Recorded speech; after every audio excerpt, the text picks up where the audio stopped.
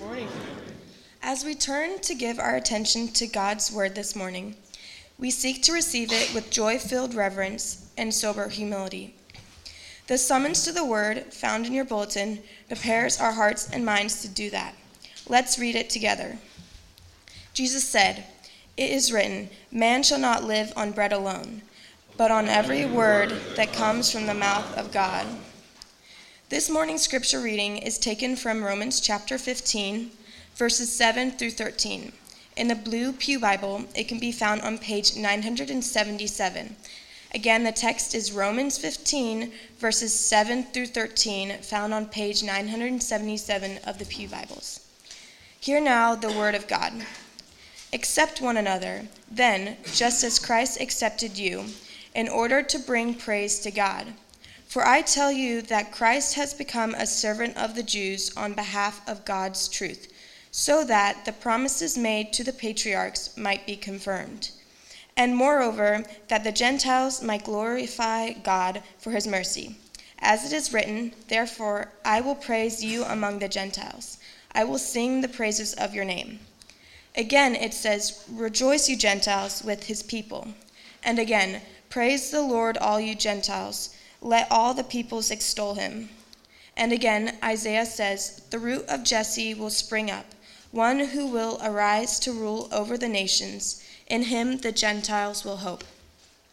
May the God of hope fill you with all joy and peace as you trust in him, so that you may overflow with hope by the power of the Holy Spirit. Thank you, Lydia. Bow our heads in prayer. Heavenly Father, what a beautiful passage we have here. We pray that you would draw near, that you would move us, that you would search our hearts, that you would convict us, that you would comfort us, that you would equip us, Father, that you would instruct us through your word, that we might be conformed to Christ's likeness, that we might live lives of blessing, that we might be more part of the solution and less part of the problem. Father, may the words of my mouth and the meditations of all of our hearts be pleasing in your sight, O Lord, our rock and our Redeemer. We pray in Jesus' mighty and merciful name. Amen. How do you know when God's kingdom has really come? How do you know when you actually encounter the Spirit at work? If you're wondering that, those of you who maybe, are just thinking about Christianity, you're not really sure if Christianity is true or not, maybe you're a young person or maybe wherever you may be, you're not really sure, like, when do I know that I've bumped up against the real thing? That this right here in concrete form, something that I can grab a hold of, something that I could take my phone, I could take a video of it. How would I know that I'm actually seeing God at work? Have you ever wondered that? Because sometimes Christianity can just seem so, what is it really? What's real? What actually is the thing that makes this thing have life, have meaning, have value? What is it that is real about Christianity? How do you make me say it again? How do you know God's kingdom has come here and now in this place? What does it look like?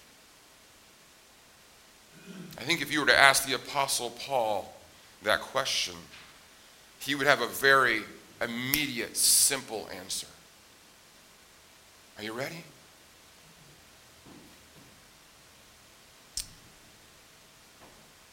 It's when former enemies are sitting down enjoying a meal together. It's when Jew and Gentile. It's when Republican and Democrat. Right?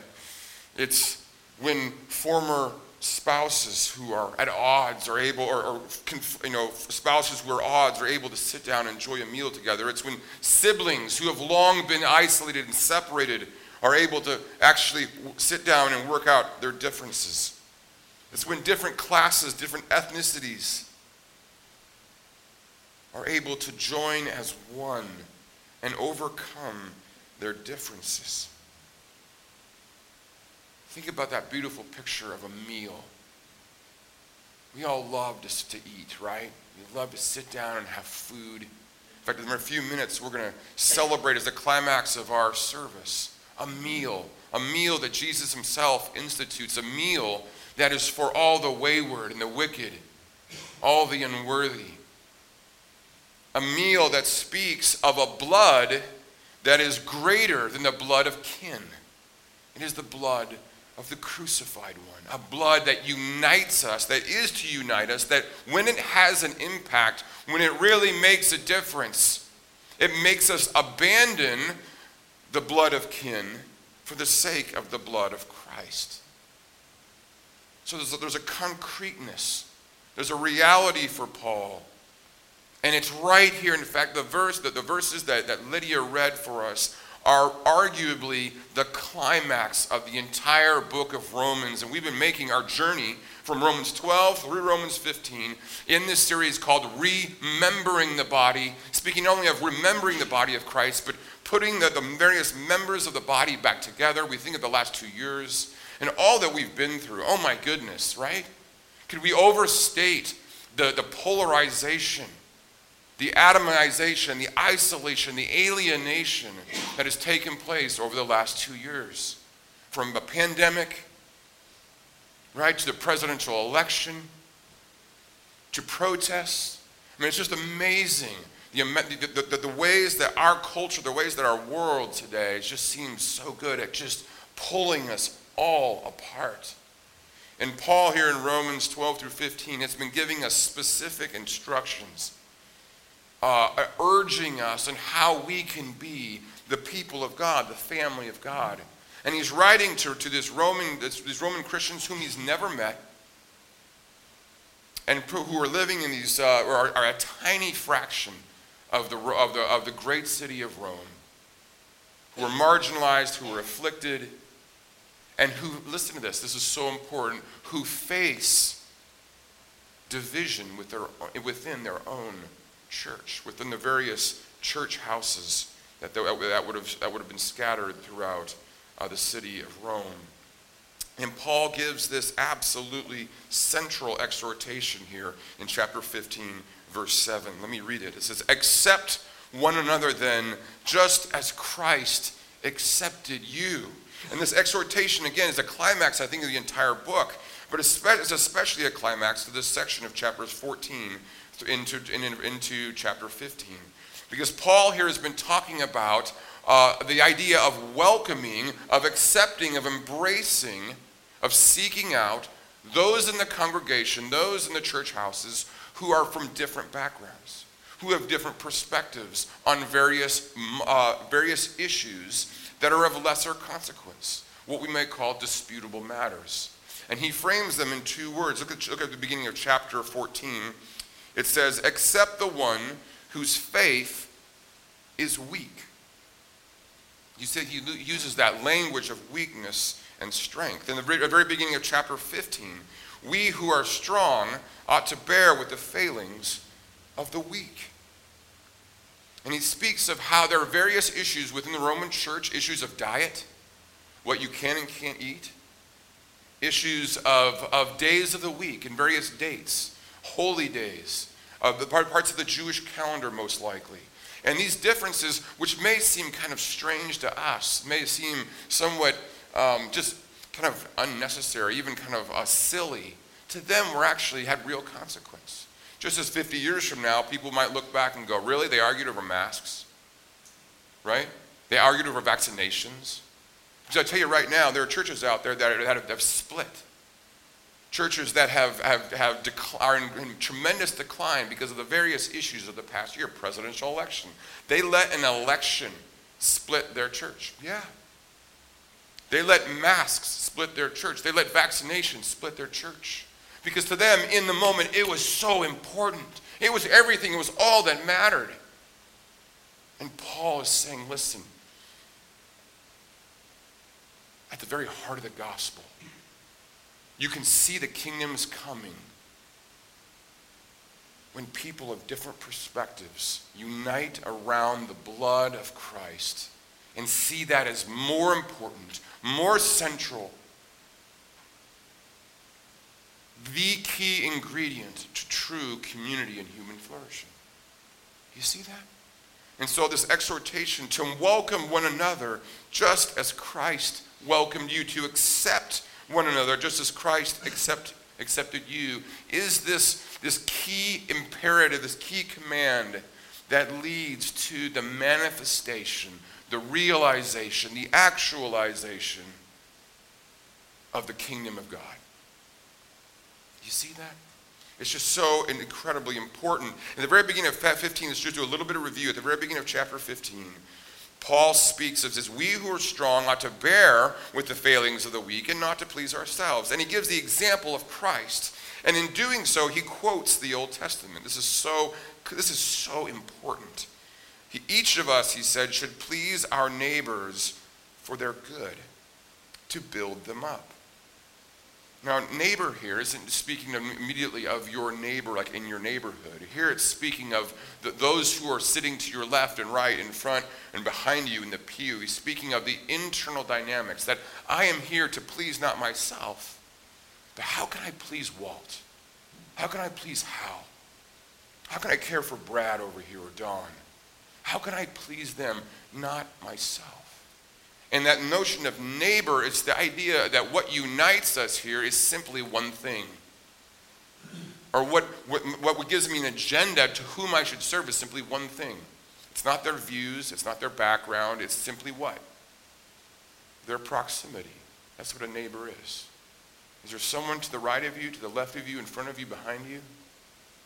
They're the one you're to please. This geographical proximity right here, right now. I don't care who you voted for. I don't care what you think about masks. I don't care what you think about vaccinations. I don't care what you think about, name the various issues. Sacraments. I don't care what you think about where you send your kids to school. And we could talk about these things. They're not irrelevant. We haven't in previous sermons, I addressed this. What does it look like to do that, to talk about these various things, and to discuss and define them within the right framework? But Paul is saying to be strong. The evidence that you are mature is that you want to please whoever is around you. It's not that you have the right view. Look at me, I have the right views. Right? I have the truth. I know how to think about issue A, hot button B, whatever it is. The definition of maturity is that you see someone over there and say, you know what? I wonder how they're hurting. I wonder what's keeping them up at night. I wonder what their struggles are. And how can I help? How can I serve them? How can I please them? And where do we get the motivation to do that? This is so important. what's the glue?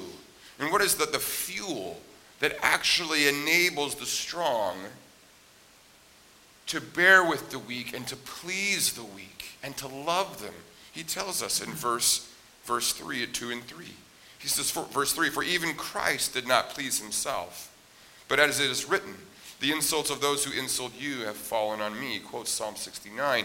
And then he says something that's so important. Where does the glue, where does the fuel for community come from? Where does the glue come from for the strong loving the weak and the weak returning love to the strong? Verse 4, for everything that was written in the past, he's speaking of Scripture, of the Old Testament, was written to teach us so that through the endurance taught in the Scriptures and the encouragement they provide, we might have what? Hope. Because I don't know about you, it's so easy to look at other people, to look at yourself in the mirror and what? Lose hope. It's just so discouraging. Man, as a leadership, we often do, we just be, man, how do we get these people to love each other? How do we get them to care for each other? How do we get them to really serve and long and pray for each other, to participate in the lives of one another, come alongside and bear the burdens of others? How do we do that? How do we get spouses to love one another? How do we get siblings to care for each other? How do we get rich and poor, high class, low class? How do we get the various ethnicities, the backgrounds, the various political parties? How do we get these persons? It would take a miracle to do that. It would take a miracle, and that's why you know that when those things are happening, it's the kingdom of God. And how we actually have a fuel to do that, Paul says, is by looking to the scriptures. I love that. Again, for everything that was written in the past was written to teach us, so that through endurance, the endurance taught in the scriptures, and the encouragement they provide, we might have hope. Let me give you an illustration. So I've been reading through the Old Testament right now, and I was reading through the book of Ruth. Turn to the left, turn to the Old Testament, to the book of Ruth. It's a beautiful little book. If you're following along in your pew Bible, we'll go ahead and go to chapter 2, to page 225. Such a beautiful story here. I love this story. In some ways, a very simple story, but very profound. Look in chapter 2, verse 5. Without giving the background, I'm going to jump right in. I'll explain as I go along here. Again, I'm sorry, this is page 226, Ruth chapter 2. I'll start in verse 5. This is so awesome. Boaz is a Jew. He's an Israelite. He's a landowner. He is going out to see the harvest and those who are harvesting him. And in verse 5, he says, we read, Boaz asked the overseer of his harvesters, who is that young woman? Who does that young woman belong to? In the ancient world, there were no singles. You didn't have individuals. You belonged to households. And a woman especially belonged in a sense. She was part of, either married to a man, or she was someone's daughter. She was part of a household. So he asked, to whom does that woman belong? He's asking a question of concern. Verse 6, the overseer replied, she, that is Ruth, she is a Moabite. Now understand, the Moabites were the arch enemy of the people of God, of the Israelites. She is not just an outsider. She's not just a foreigner. She is a pariah. She is from the enemy. What's she doing here? She is a Moabite who came back from Moab with Naomi. Naomi is a Jew, so an Israelite. And her husband convinced her to leave Israel and go live in the land of Moab. And it was a disaster. Her husband died there, as did her sons. And they returned bereft of husband, bereft of father, with nothing. They came back to Israel. And verse 7, she said, please let me glean and gather among the sheaves behind the harvesters. This was a very common thing that the poorest of the poor would do. So here she is, humiliated, an outsider, simply trying to make ends meet.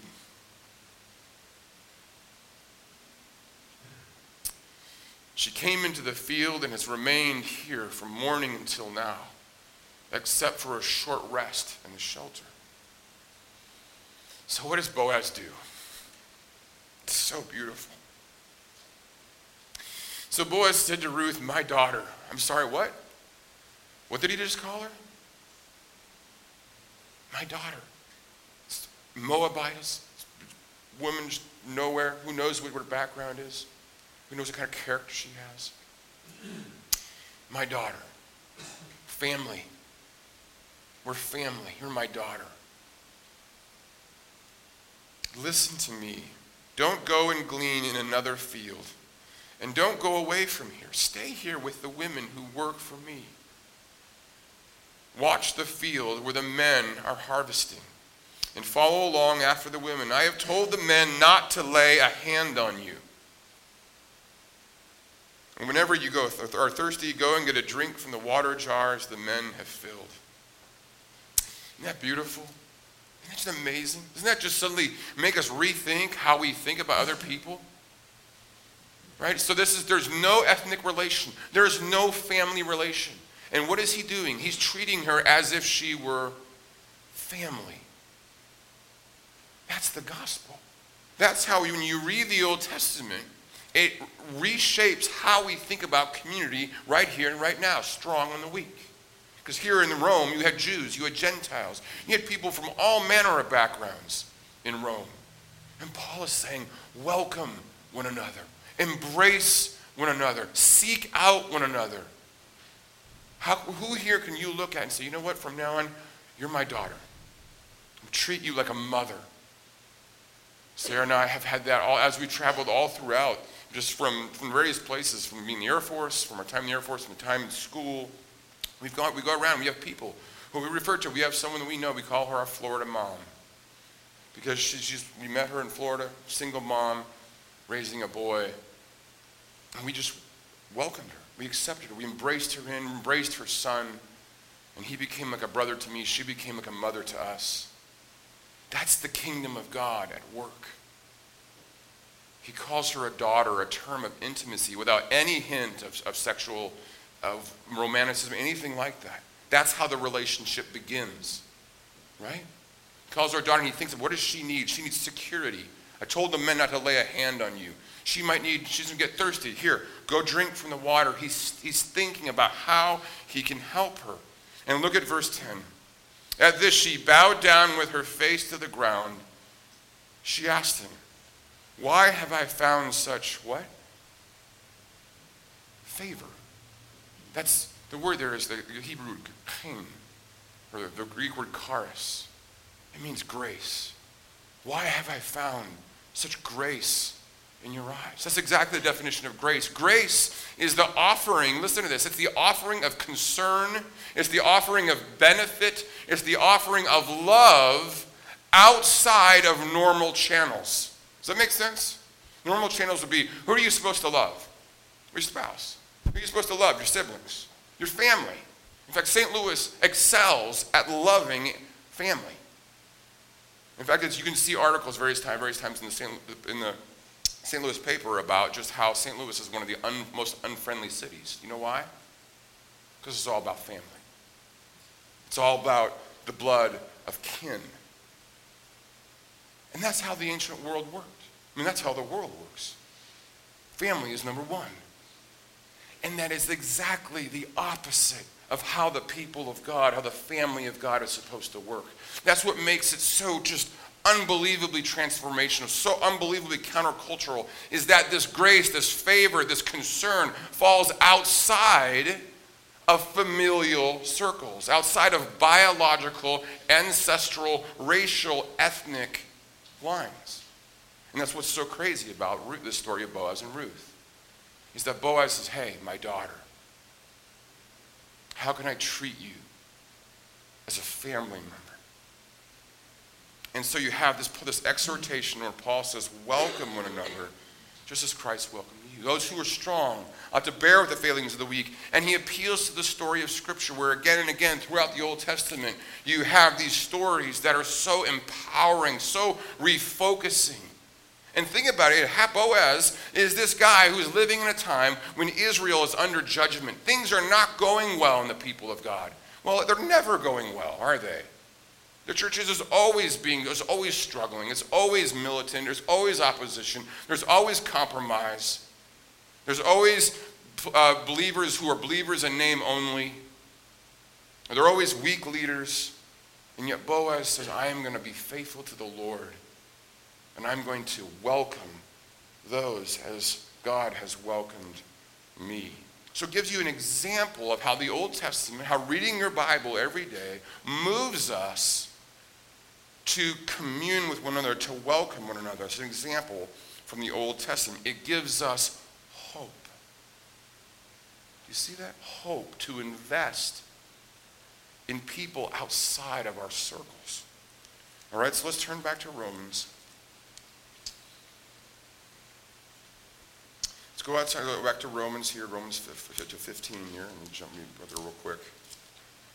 And let's follow Paul's train of thought here in this section. He exhorts us first and foremost to welcome one another. Verse 7, NIV is accept one another. Accept is a little bit too weak to me. Accept just means like, okay, I'll accept you as you are. Here that's more proactive, it's more assertive, it's seek out. It's welcome, proactively welcome. Let them know, my daughter. Let them know that they are family. Accept one another then, as Christ accepted you, in order to bring praise to God. Don't minimize that last part. It's so important. That when we love one another, when we welcome one another, it will lead to immediate worship of the Lord. What did Jesus say on the night of his betrayal when he was washing his disciples' feet? Right? If by your love for one another, the world will know that the Father has sent me. There's this immediate sense, who are these people who love one another? Who does that? Why are they reaching out? Why are they reaching out of their own familial context? Why are they reaching across ethnic lines? Why are they loving people of different political parties? What are they doing? It's just strange. And it brings glory. Well, who is it that they worship? Who is this Jesus? It raises questions. It raises a sense of celebration and worship. Paul is writing here to Roman Christians, and he's doing so, this is so important, he's doing so at a time when Christianity is like 0.0000001% of the Roman world. I mean, these Roman house churches, they're nothing to write home about. It's like this. This would be a large Roman church house. Isn't that amazing?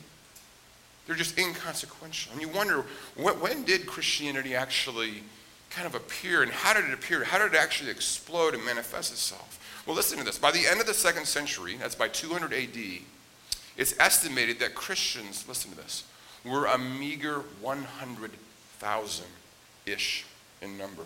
So think of this. So Paul's writing in the 50s AD.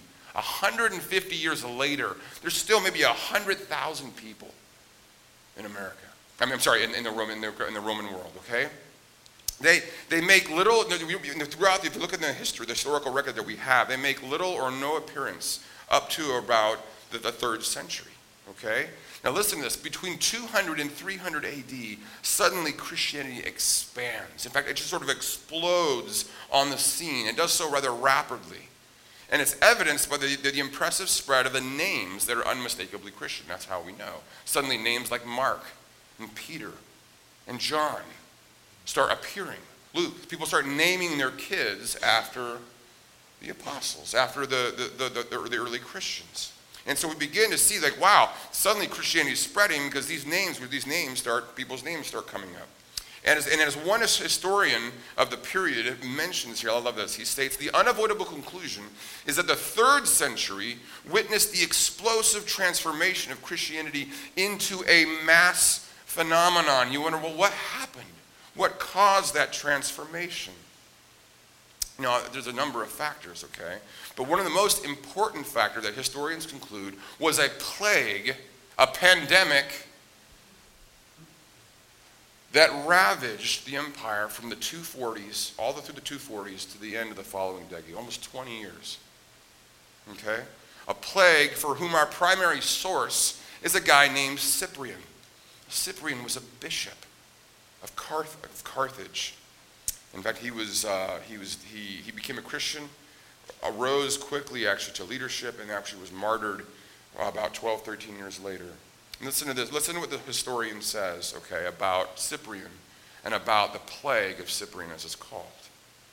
The mass mortality, the death, the incredible amount of death from the plague painfully showed the inefficacy of the Roman gods. Does that make sense? Everyone's dying, including the Roman gods, those to whom the Romans looked for, to the experts, to the influencers. It showed them as being inefficacious, as being not in control. And it put on exhibit the virtues of the Christian faith. Now, this guy's not a Christian. He's writing as an historian. He says, Christianity's sharpest advantage, are you listening? Its greatest advantage was its inexhaustible ability to forge kinship-like networks among perfect strangers. What is a kinship-like network among perfect strangers called? A church. All right, you got it? I love that. Its sharpest advantage was its inexhaustible ability to forge kinship-like networks among perfect strangers based on an ethic of sacrificial love. The church boasted of being a new ethnos. What does ethnos sound like? It's a Greek word for a people, an ethnicity. Not an ethnicity upon ancestral lines or ancestral blood or biological blood, but what? On the blood of Christ. It boasted of being a new ethnos, a new nation with all the implications of a shared heritage, a mutual obligation. Christian ethics turned the chaos of pestilence into a mission field. The vivid promise of resurrection encouraged the faithful against the fear of death. Cyprian, in the heat of persecution and plague, pleaded with his congregation to love the enemy. The compassion was conspicuous and consequential. Once the fire of crisis was burned out, its ashes left behind a fertile field of Christian expansion. Isn't that amazing? How did the church go from being 100,000 in 200 AD to being a force to be reckoned with in 300 AD? A pandemic. A pandemic in which you had Christians who believed that their central call in life was to welcome one another just as Christ had welcomed them. Isn't that beautiful? It's to say, here's my home. This home is now your home. Here's my family. You're now part of my family. Welcome one another just as Christ has welcomed you, says Paul. And he says, this is so beautiful. It continues here in verse 8.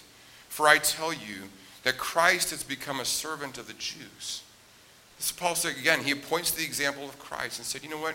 When Christ came to this world, he became a servant of the Jews, of a people who in his time utterly rejected him, utterly shamed him, misunderstood him, rejected him. I tell you that Christ became a servant of the Jews. Why? This is so beautiful. On behalf of God's truth. I love that. And then a better translation might be on behalf of God's trustworthiness. So that, and the trustworthiness means so that the promises made to the patriarchs might be confirmed. So what are those promises? So Paul, listen, don't lose sight of what Paul's saying here. It says Paul became a servant of God's people, a very wicked, a very wayward, a very recalcitrant, rebellious people. He became their servant and welcomed them his entire life, even as they rejected him. Why? So that God's faithfulness, his promises to the patriarchs would be fulfilled. What promises are those? Turn to the left. This is so unbelievable to me. Turn to the left, back to the very first book of the Bible, to Genesis. The very first patriarch was whom? It's Abraham, right? And what are the promises that God make to Abraham? Look in chapter 12. This is page 9, chapter 12 of Genesis. At the very beginning of chapter 12, God makes promises to Abraham, or to his original name is Abram. In verse 2, he begins by making these promises. And look in verse 3. He says, this is the top of page 10, I will bless those who bless you, and whoever curses you, I will curse. Listen to this. And all peoples on earth will be blessed through you. That is to say, all nations of the earth will be blessed through you. Turn to the right. So there's a promise saying, listen, through you, I'm going to bring blessing to the Gentiles. You exist for the sake of the Gentiles, for a people who have no relation, no family connection, nothing, the outsiders. Turn to the right just a few pages to chapter 18, verse 18. It's on page 14. Here the angels are speaking about Abraham, and they say this, chapter 18, verse 18, page 14. Abraham will surely become a great and powerful nation. And what? All nations on earth will be blessed through him. Again, you see where this is going? That God's people from day one, from the patriarchs on, the promise was that through you, I will bless all these outsiders. Their mission in life was not about simply hoarding, becoming isolated themselves, and let's be this great ethnic people by ourselves, to be our family, take care of our kids, make sure they're so well educated, make sure they go to have the best schools, and make sure that they are in the best teams, because it's all about family. It's all about taking care of your own. It's all about pouring money, time, energy into your own kids. Listen, America does two things really well. Either just radically ignore their kids or just absolutely idolize them. And that has infected the church so deeply. Some of you worship your children. You do. It's well-intended. I get it. You want the best for them. And it's not the best. When you focus on your children and isolate them from the church, you're cutting them off from the very family of God. Recently I had a conversation with a woman who she's, I want to say late 40s, early 50s. And she's a pastor's wife. Wonderful woman. I was talking with her, and she'd gone to visit her dad. And her dad has 3 children. She's one of 3.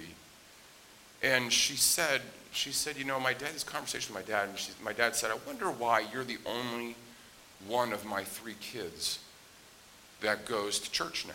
Because I find that so disappointing. I wish all my kids went to church. I wish they had the benefits of a church, of a local community of faith.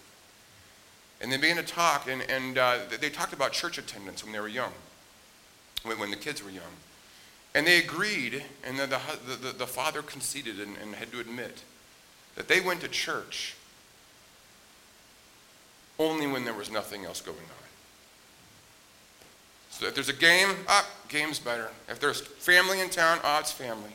And you don't have to say anything. What does that communicate to your children when you go to church when there's nothing else going on? And it just makes it obvious. It's like, well, this is not a priority. That really doesn't matter to you. And so the notion of putting family first is actually a way of destroying your family. And when you make the people of God first, your family will flourish. I promise you it will. It will flourish. Welcome, Paul. Paul says, welcome one another, just as Christ has welcomed you. And so we see here, it's so beautiful. Christ becomes a servant to those who will reject him. Why? For the sake of the promises. Promises that are about whom? You and me, the Gentiles. About outsiders.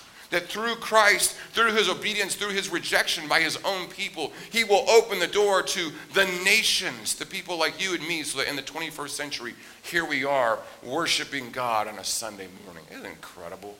I mean, it really is remarkable how Jesus' obedience opens the door to the nations, so that we might know his mercy and celebrate him.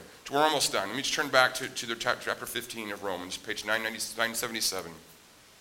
And Paul just simply then goes on to quote from all in the Jewish mind, there were 3 sections of Scripture. There was the Pentateuch, there was the law, there was the prophets, and there were the writings. And Paul quotes from all 3 of those sections. He quotes from the Psalms, which are in the writings. He quotes from Deuteronomy, which is in the Pentateuch.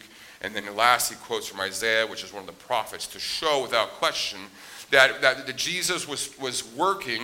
His life goal was to fulfill the promises found throughout the Scripture. And what are these promises all about? It's about the inclusion of the outsider. It's about the Gentiles being welcomed in and worshiping God alongside of Israel. And we see that in verses 9 through 12. I'm just going to read verse 12. And it says, and again Isaiah says, the root of Jesse, that is David, a descendant of David, will spring up. He will rise up, one who will rise to rule over the nations. In him the Gentiles will hope.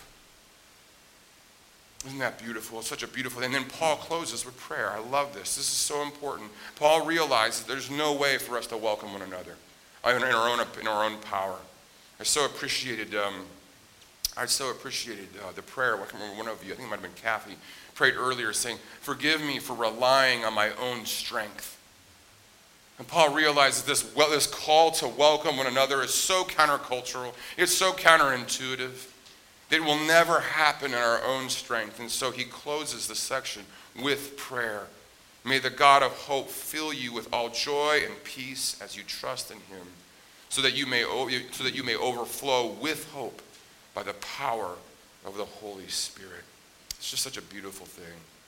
See, this is the message. It's a message of profound hope.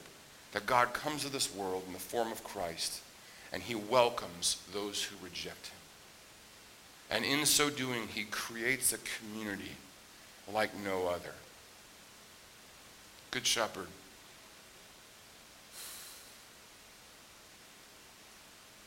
how are we doing?